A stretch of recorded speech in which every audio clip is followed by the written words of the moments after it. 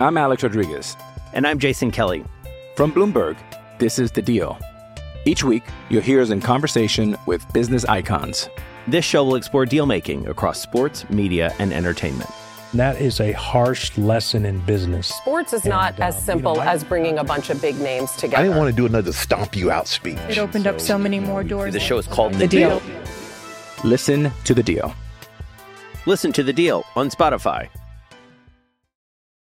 This episode is brought to you by Shopify. Whether you're selling a little or a lot, Shopify helps you do your thing, however you cha-ching. From the launch your online shop stage, all the way to the we just hit 1 million orders stage. No matter what stage you're in, Shopify's there to help you grow. Sign up for a $1 per month trial period at shopify.com/special offer, all lowercase. That's shopify.com/special offer. With threats to our nation waiting around every corner, adaptability is more important than ever. When conditions change without notice, quick strategic thinking is crucial. And with obstacles consistently impending, determination is essential in overcoming them. It's this willingness, decisiveness, and resilience that sets Marines apart. With our fighting spirit, we don't just fight battles, we win them. Marines are the constant our nation counts on to fight the unknown. And through adaptable problem solving, we do just that. Learn more at marines.com. 90% chance of squirting grease this afternoon. Imagine Fiona Bruce saying that.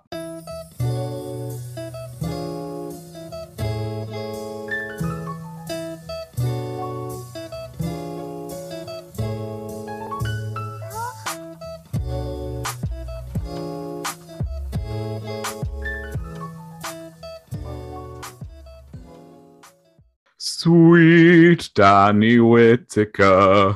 He so has bald. Not got any hair. So bald. So bald. Oh, that was lovely to listen to. That's going to take some editing. And why you sang about Danny Whittaker? Well, tell me, Tom, why were you singing about Danny Whittaker? Have you had a recent interaction with the man? Oh, Daz. The legend. I have not had an interaction with our bald prince, but we were all up in Macclesfield for your birthday last weekend. Yes.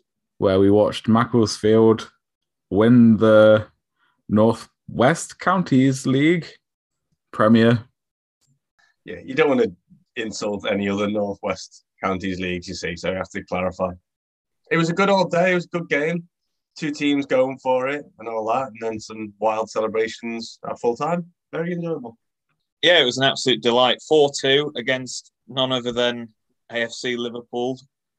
Not to be confused with Liverpool FC, despite the fact it is apparently their supporters club, or was once upon a time. Yeah, they were there. They turned up. They did a good job, to be fair. They scored a couple of decent goals. Yeah. Was it the fitness levels, as we sort of commented on at the time? You know, Mac were head and shoulders above, weren't they? And ultimately that told. And I suppose when you're already 15 points clear and it's the final day of the season, it's just about having a goal fest at the end. And thankfully, that's what we got for the travelling fans from Bristol, Weston-super-Mare, and dare I say, probably even further. When you've got Guyana International Neil Dans. Oh, what a guy. Let's pour one out for all the players that are leaving Macclesfield, such as Curtis Obeng, Ikao Coker, and of course, Rocco Frengapane. Yes. Yeah, it was a good day though, wasn't it? And we got to enjoy some pub sports afterwards. Which Andy Baxter does not take coaching very well after a few beers, ladies and gentlemen. No, I guess not. My memory of the evening after a certain point is hazy, so I'm in no position to comment. I'm still dazed and confused. I think the turning point was when Tom decided to spend £24 on cans. Now, look, it was my round. We were about to go on the train, and you took us to the wanky craft beer pub. I did not know that 4 cans was going to cost me that much money. I only found out the next day. And I'm trying not to think about it. How much was our actual round in there of drinks we consumed Probably less. on premises?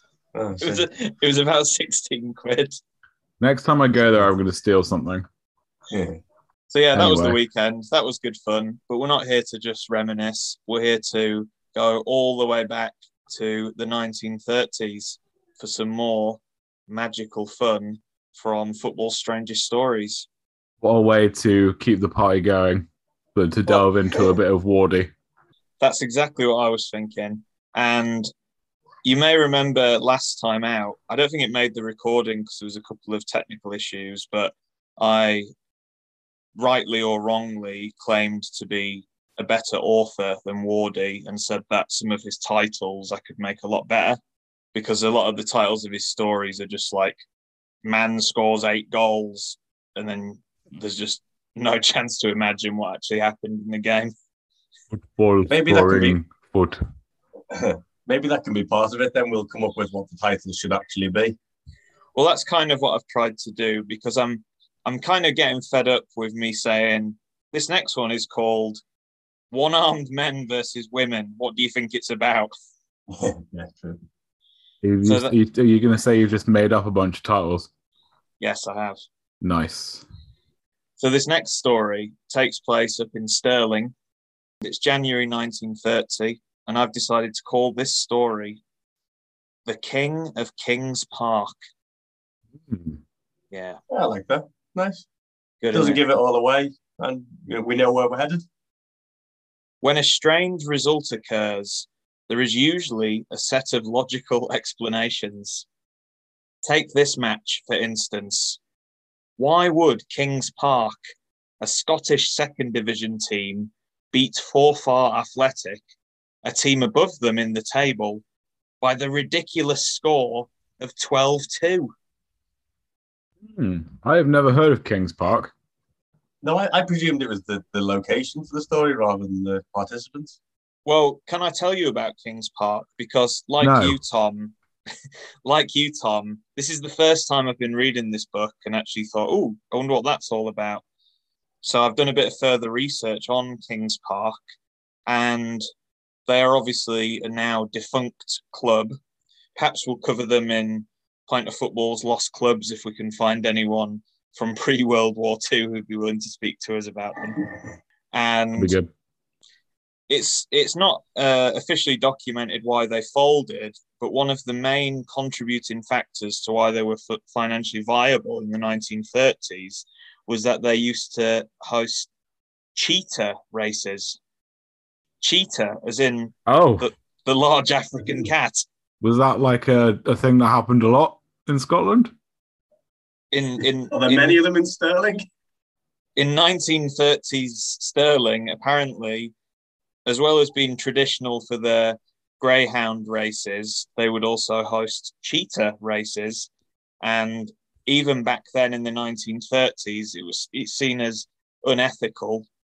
And eventually it was banned from Scotland. And I think shortly after, the club folded, which probably makes you wonder if that's where they were making their money. I'd like to know what happened to Kings Park. The football club was just the front. That's the thing, yeah. They were just By Big Cheetah. Yeah. Pockets of Big Cheetah. Yeah, it was actually quite interesting to look up the club, because I don't usually do it. But going back to the original question, why would Kings Park beat Forfar Athletic 12-2, do we think? That cheaters on them? No, but as Wardy said in his opening statement, there is usually a set of logical explanations. Now, I'll let you decide how logical these are, because the first one to me is the least logical thing I've ever heard in my life. He lists them. There are 4 main reasons why this result happened. First, there was the Forth Bank pitch, which was greasy in places and ankle deep everywhere, making it the sort of clinging, cloying pitch that saps the energy of the opponents. Fine, okay. I have never heard like a natural, an organic surface be described as greasy before, apart from someone's skin. Well, my first thoughts were maybe the Droitwich brine was going to make a comeback. Maybe they'd been out on the field. Greasy. But then also I'm questioning, why does it only make the opponents sapped of energy like it's some sort of Marvel film? I don't see why that benefits the home team, that it's an ankle-deep, greasy pitch. Is it the conditions they've been training for? Kings Park must have been brilliant at every other game as well in that case, if they didn't have to play on these draining pitches. They won the league by miles. Like how Cambridge United used to have long grass in the corners to help them with their hoofball. Kings Park had a greasy pitch to help them with their slime ball. I bet it was good for the old knee slide when they scored a goal. Just went straight out the stadium. Like that Sol Campbell slide tackle. Yeah. So anyway, reason one, the greasy pitch that was ankle deep and unplayable for opponents doesn't stand for me. I don't see how that would particularly give a clear advantage to the hosts. It was as greasy for them as it was for us. Well, yeah, exactly. The second, third, and fourth reasons are probably more likely to be the contributing factors. Second, there was the 4-4 defence, which was missing 4 of its regular back 4. Oh, had to be careful with that one, didn't you? Thirdly, there was the Kings Park attack, which included a newcomer called John Diet. John Diet? It does sound now like some sort of 2022 hipster diet. Hi, I'm John Diet. I only eat moss. I'm on the John Diet. So he was on trial. He was also on the trail for goals. On the trail for goals. On the trail for goals. But he was also on trial at centre forward. And then fourth, there was the date. Thursday, the 2nd of January. So they played on the 1st of Jan, and then this match happened on the 2nd of Jan. I mean, that seems to be poor planning. I wonder if it was a travel thing. I wonder if 4-4 had played the day before locally. I mean, I don't know. It's not particularly funny either, but it's, back in the day, they didn't have money to sort of travel and stay over and things like that. Too busy funding the cheetah races. 4-4. Indeed. Perhaps the most dramatic factor was the introduction of Diet. That usually is, isn't it? He replaced Martin, injured in the 3-2 defeat at East Stirling the day before. So there'd been the big Stirling derby between Kings Park and East Stirling just the day before. And the main man had got injured. So this new lad, this trialist, John Diet, was making his debut. He was apparently a youth team player, brother of the left half, who was called Gilbert Diet, which isn't quite as catchy as John Diet, is it? And I'll be the one that ends up killing lots of people in a few years. Yeah. Like Atkins. Oh, yeah. But no, he made his debut, the young centre forward on trial, and in the first half, returned a hefty 6 goals. Pretty hefty. Yeah. Not a bad start to his career, is it? Sign him up. At the interval, the home team led 7-0.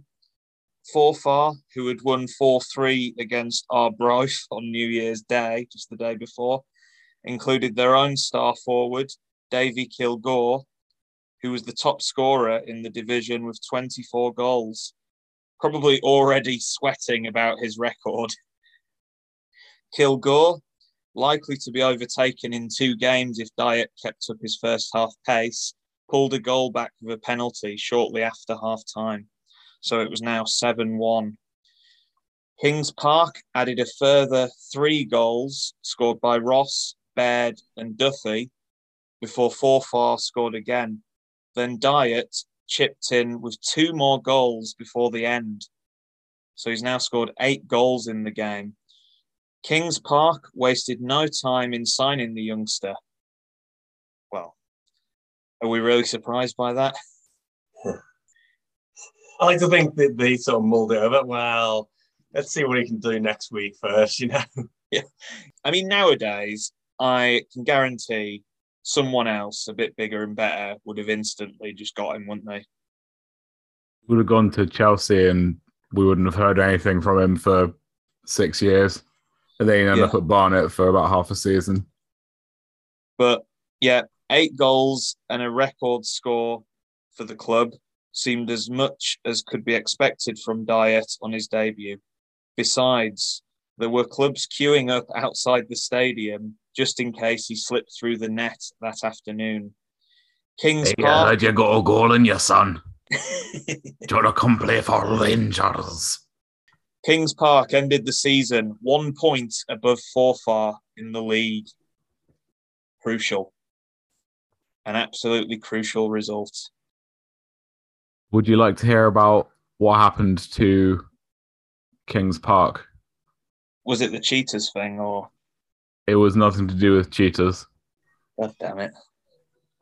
So according to forgottenclubs.wordpress.com, when the Second World War broke out, all professional football leagues were suspended. Kings Park did play a few wartime friendlies, which included guest players such as Andy Black, Bob, and Bill Shankly. Whoa. Apparently. They were approached to join a new Midland Football League, but Dundee pulled out and no one gave a shit anymore, and the league didn't start. As a result, Kings Park's managing director, Tom Ferguson, put the club into a temporary hiatus. And then after that, the stadium got bombed by the Luftwaffe. That was one of only 2 bombs to fall on Stirling during the war. Oh, Christ. The other one fell harmlessly into a field, upturning some potatoes. After that, they got kicked out of their league because they had no ground. And there were allegations of how their wartime players were paid because you weren't supposed to pay them during the war. And they decided to wrap up. That's a shame. I don't suppose you could find out very quickly what happened to John Diet. Man admits stealing a trampoline from an Asda store. I suppose he also pinched a washing machine from a flattened Motherwell. Probably not this guy because he's only 36. When such bright stars of the future turn to Robin. When they go back in time into the future somehow and start stealing trampolines. It's a story we've heard 1,000 times, but it just never gets any easier to hear, does it? Baxter, is that peak football? No, but there's a bit to like in it. A greasy ankle-deep pitch. Cheaters were mentioned so superfluously. And then he stole a trampoline, so yeah, it's all good. Those are the 3 things we'll remember from this story, even though 2 of them weren't actually in the story. And the greasy pitch was just nonsense anyway. But that's why we enjoy these stories, isn't it? Oh, yes. Greasy nonsense. Greasy nonsense. We love it. Shall we carry on to the next one? Oh, actually, sorry. I must tell you what the actual title of that story was, just in case it's more exciting than what I came up with. It was called 8 on his debut. Yeah, I can see why you changed that. So we're moving forward 1.5 years. We're now at the back end of 1931. We're in Blackpool, and this is again one of my titles. I've decided to call this one A Fateful Trip to the Seaside, which I also think should be on Blackpool's welcome sign anyway. Well, it's intriguing, which is, more than can be said of regular Blackpool. Yeah, and I'm pleased to start off by saying that Wardy has got some derogatory terminology to use against modern day footballers. And what he's got to say to kick us off is, Footballers are soft these days. Fine. No context, of course. Yeah, fine. At least that's what the old-time players are fond of telling us. They play in carpet slippers, use balloons as footballs, and have games postponed if there's a spot of rain on the pitch. Sorry, the first two were the ramblings of a madman, surely. Okay, Grandad, let's take you back to your room. Carpet slippers. In my day, we had studs all over the boot. And on the face. He then does clarify that is perhaps an over-exaggeration, but the old-timers could point to plenty of evidence when Chelsea took a fateful trip to the seaside in October 1931. And you'll see this is where I've stolen my title from. The game at Blackpool was more a question of how many players would collapse with hypothermia. Yeah. Yeah, it's going to be another classic story in the north where everyone dies from the weather. It's a wonder football caught on in the north, isn't it? It really is. At full time, Chelsea were left with just 6 men. The rest of them were dead. It was a cold, miserable, windy, and ferocious driving rain. 15 minutes before kickoff, the Bloomfield Road Stadium was comparatively deserted. The eventual gathering of 6,000 spectators was about half the usual attendance. Basically, it was too cold even for the hardest of fans, I guess. It was a wonder the game started, and Chelsea later complained that the pitch was unfit.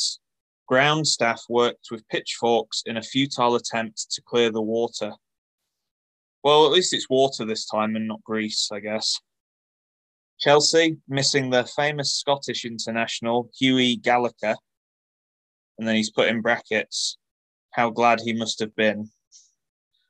We've all been there. I'm sure you've been there, Baxter, where you've not been sad to miss a game because of the weather. Yeah. Especially in your goalkeeping days. Yeah, true. That's nothing more lonely than that, is there? But they won the coin toss and sensibly opted to kick with the wind behind them. Conditions soon proved almost impossible. The ball either plopped in the mud or squirted over the grease. Oh, down, Wardy. He's obsessed. Randy, old goat. He's obsessed with grease. He mentions it in every story. Why is he obsessed with squirting grease everywhere? It happens to men of that age. I also wonder how bad this pitch could have been, because you look at some old footage, whenever it's on or online, like the 70s and 80s, and the pitches there don't have any grass on them. They're just sort of pure mud, aren't they? Yeah. Surely there's once they're all mud, there can't be any more mud. I don't know. What do I know? Well, there could be squirted grease. Squirted grease. I also like plopped as well. It was very descriptive. Yeah, that is a good one. Plopped in mud. One of my favourite Wardy descriptions so far. The first chance... One of the best onomatopoeic words. Plop. Plop. Yeah, it's a good one. The first chance fell to Jimmy Hampson of Blackpool, but he lost the ball in one of the more shallow lakes of the pitch. Yeah, I can picture this quite well. Chelsea found it hopeless to pursue their normal short passing game and soon trailed to Wilkinson's 12th minute goal. Even the referee had difficulty. Mr. Jones of Nottingham lost his balance and tumbled to his knees, much to the amusement of the spectators. The referee falling over, yeah, that's timeless. Absolutely caked in mud. And that's what it's all about. In the 31st and 34th minutes, Jimmy Hampson scored 2 freak goals, apparently, to give Blackpool a 3-0 half-time lead. First, the England international centre-forward dribbled around Vic Woodley as the Chelsea goalkeeper lost his footing and got stuck in the mud. Then Woodley stooped to intercept a cross, fell on both knees, and gasped in amazement as the ball stopped dead in the mud a yard from him. Hampson stepped in, used his foot as a spade, and thanked the weather for his second goal. A lot to take in there. I don't know how someone would use their foot for a spade, but I guess, it probably had to use both his arms to lift it out of the mud. Scooped it up, yeah. Scooped it into the goal. Everybody needs a foot for a spade. Hey, it's Kaylee Cuoco for Priceline. Ready to go to your happy place for a happy price? Well, why didn't you say so? Just download the Priceline app right now and save up to 60% on hotels. So whether it's Cousin Kevin's Kazoo Concert in Kansas City, go Kevin, or Becky's Bachelorette Bash in Bermuda, you never have to miss a trip ever again. So download the Priceline app today. Your savings are waiting. Go to your happy place for a happy price. Go to your happy price, Priceline. I'm Alex Rodriguez. And I'm Jason Kelly. From Bloomberg, this is The Deal. Each week, you'll hear us in conversation with business icons. This show will explore deal-making across sports, media, and entertainment. That is a harsh lesson in business. Sports is not as simple as bringing a bunch of big names together. I didn't want to do another stomp you out speech. It opened up so many more doors. The show is called The Deal. Listen to The Deal. Listen to The Deal on Spotify. And at half-time came the first sensation, apparently. I thought that was already quite sensational, but not according to Wardy. Peter O'Dowd, soon to become England's centre-half, slumped unconsciously in the dressing room. His body temperature had dropped dangerously low. Ooh. Two other Chelsea players were overcome by the cold. The second half started with only 8 men in the Chelsea team. Again, it's another recurring theme. Why is it always when the teams from London come up, they always seem to really suffer with the weather? Yeah, you've answered your own question there, haven't you? Used to the tropical climes of southwest London. Yeah, that's it. Yeah. Get yourself up to Blackpool where the real weather is, where you get squirty grease and plopping mud. The 1930s weather conditions. You can imagine the weatherman saying that, couldn't you? 90% chance of squirting grease this afternoon. I actually can't imagine him saying that, to be honest. Imagine Fiona Bruce saying that. Although they were soon restored to 10 men, nobody relished the activities in the Chelsea penalty area. Blackpool's long ball game was well suited to the conditions, and Hampson completed his hat-trick in the 75th minute. Immediately after Blackpool's fourth goal, 2 Chelsea players left the field. The crowd booed and jeered, but it didn't stop another Chelsea player limping off. At this point, it does seem a bit harsh that they're booing them. Yeah. Especially when you 6-0 up. I'd be absolutely chuffed to see the opposition just losing more and more players to the weather. It does sound a bit too cold there if they were just sort of packing in because their bodies couldn't function anymore.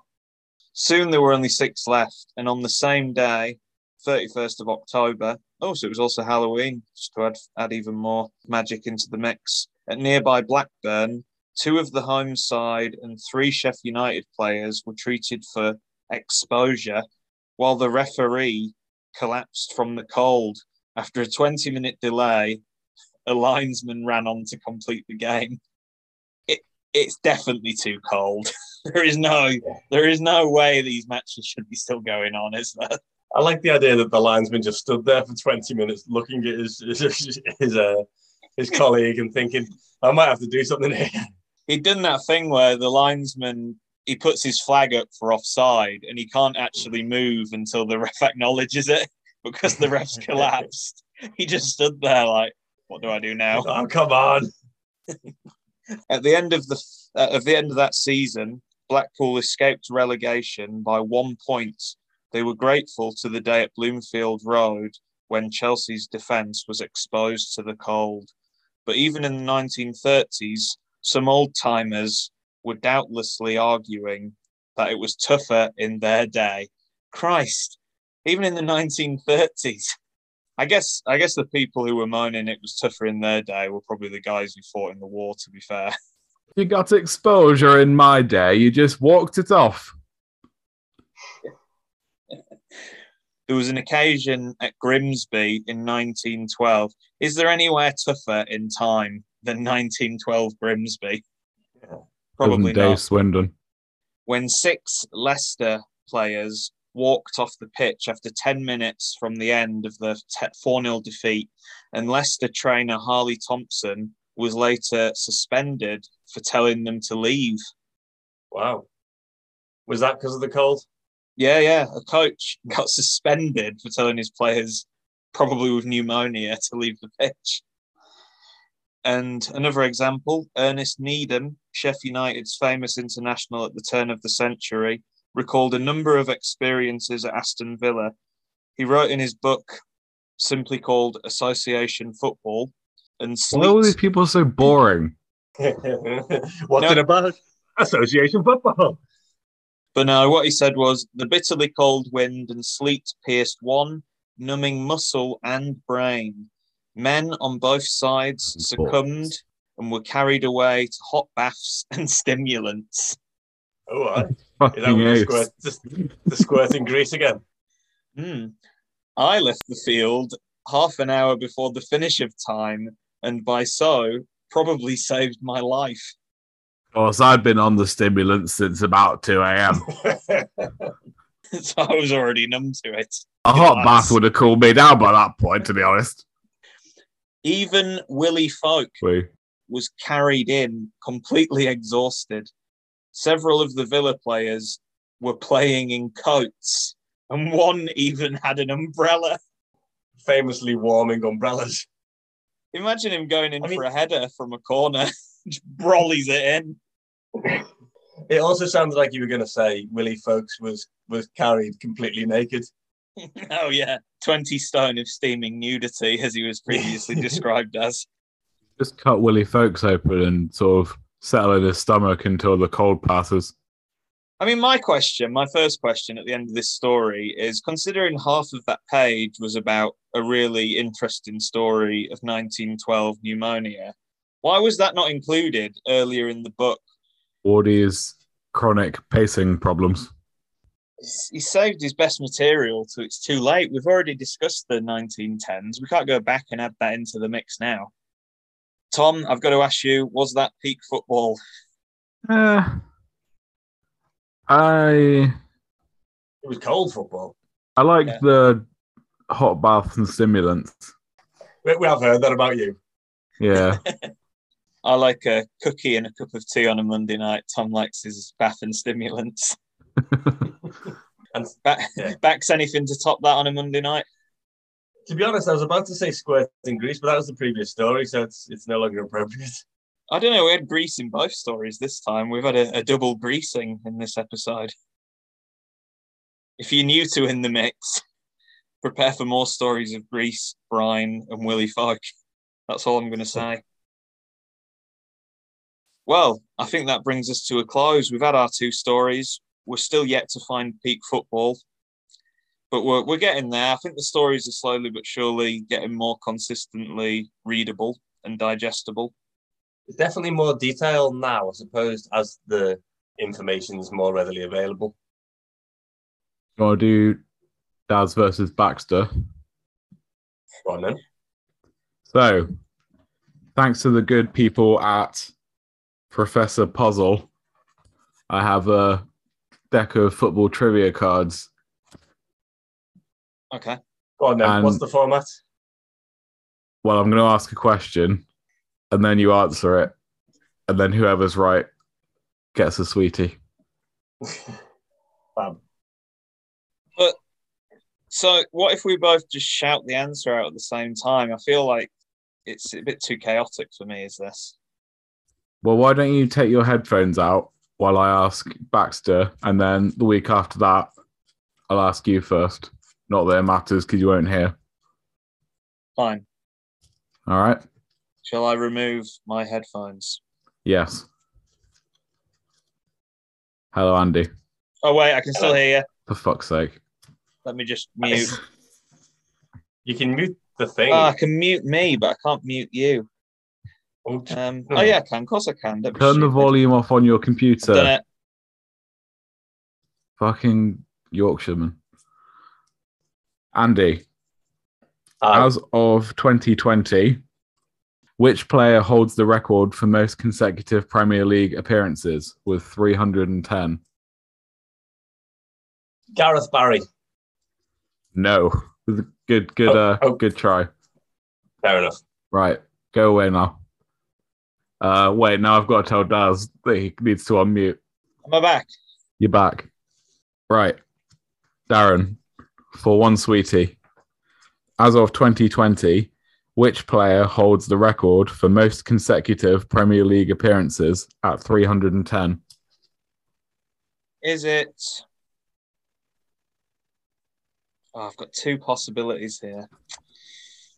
I'm going to go with Gareth Barry. Weird. That's what Andy Baxter said, and you're both thick. Is it James Milner? No. Oh. Do you guys want to keep trying, or should I just tell you? It must be a goalkeeper. It is Brad Friedel. Trusted one. Okay. Fair enough. Oh, we've achieved nothing then. I don't know. It was amusing for me. And we've got 99 left and a fabulous prize. To be fair, Gareth Barry, I think, has the most appearances. Gareth Barry's got a lot of appearances. I don't think consecutive. They must not have been, in a row. Weird, we both got the same wrong answer, though, isn't it? Yeah, it's very funny. Brad Friedel wasn't still playing 2 years ago, surely? Nah. Brad, write in. Oh, speaking of writing in, we have an email address. What is the email address? Someone? It is pintoffootball2015@gmail.com. We also have a Twitter, which is @POF_reviews. If you want to message us, just to let us know you're out there, and we will say anything that you want us to, within reason. Let's get some fan interaction, lads. Maybe tell us if you got Brad Friedel as the answer.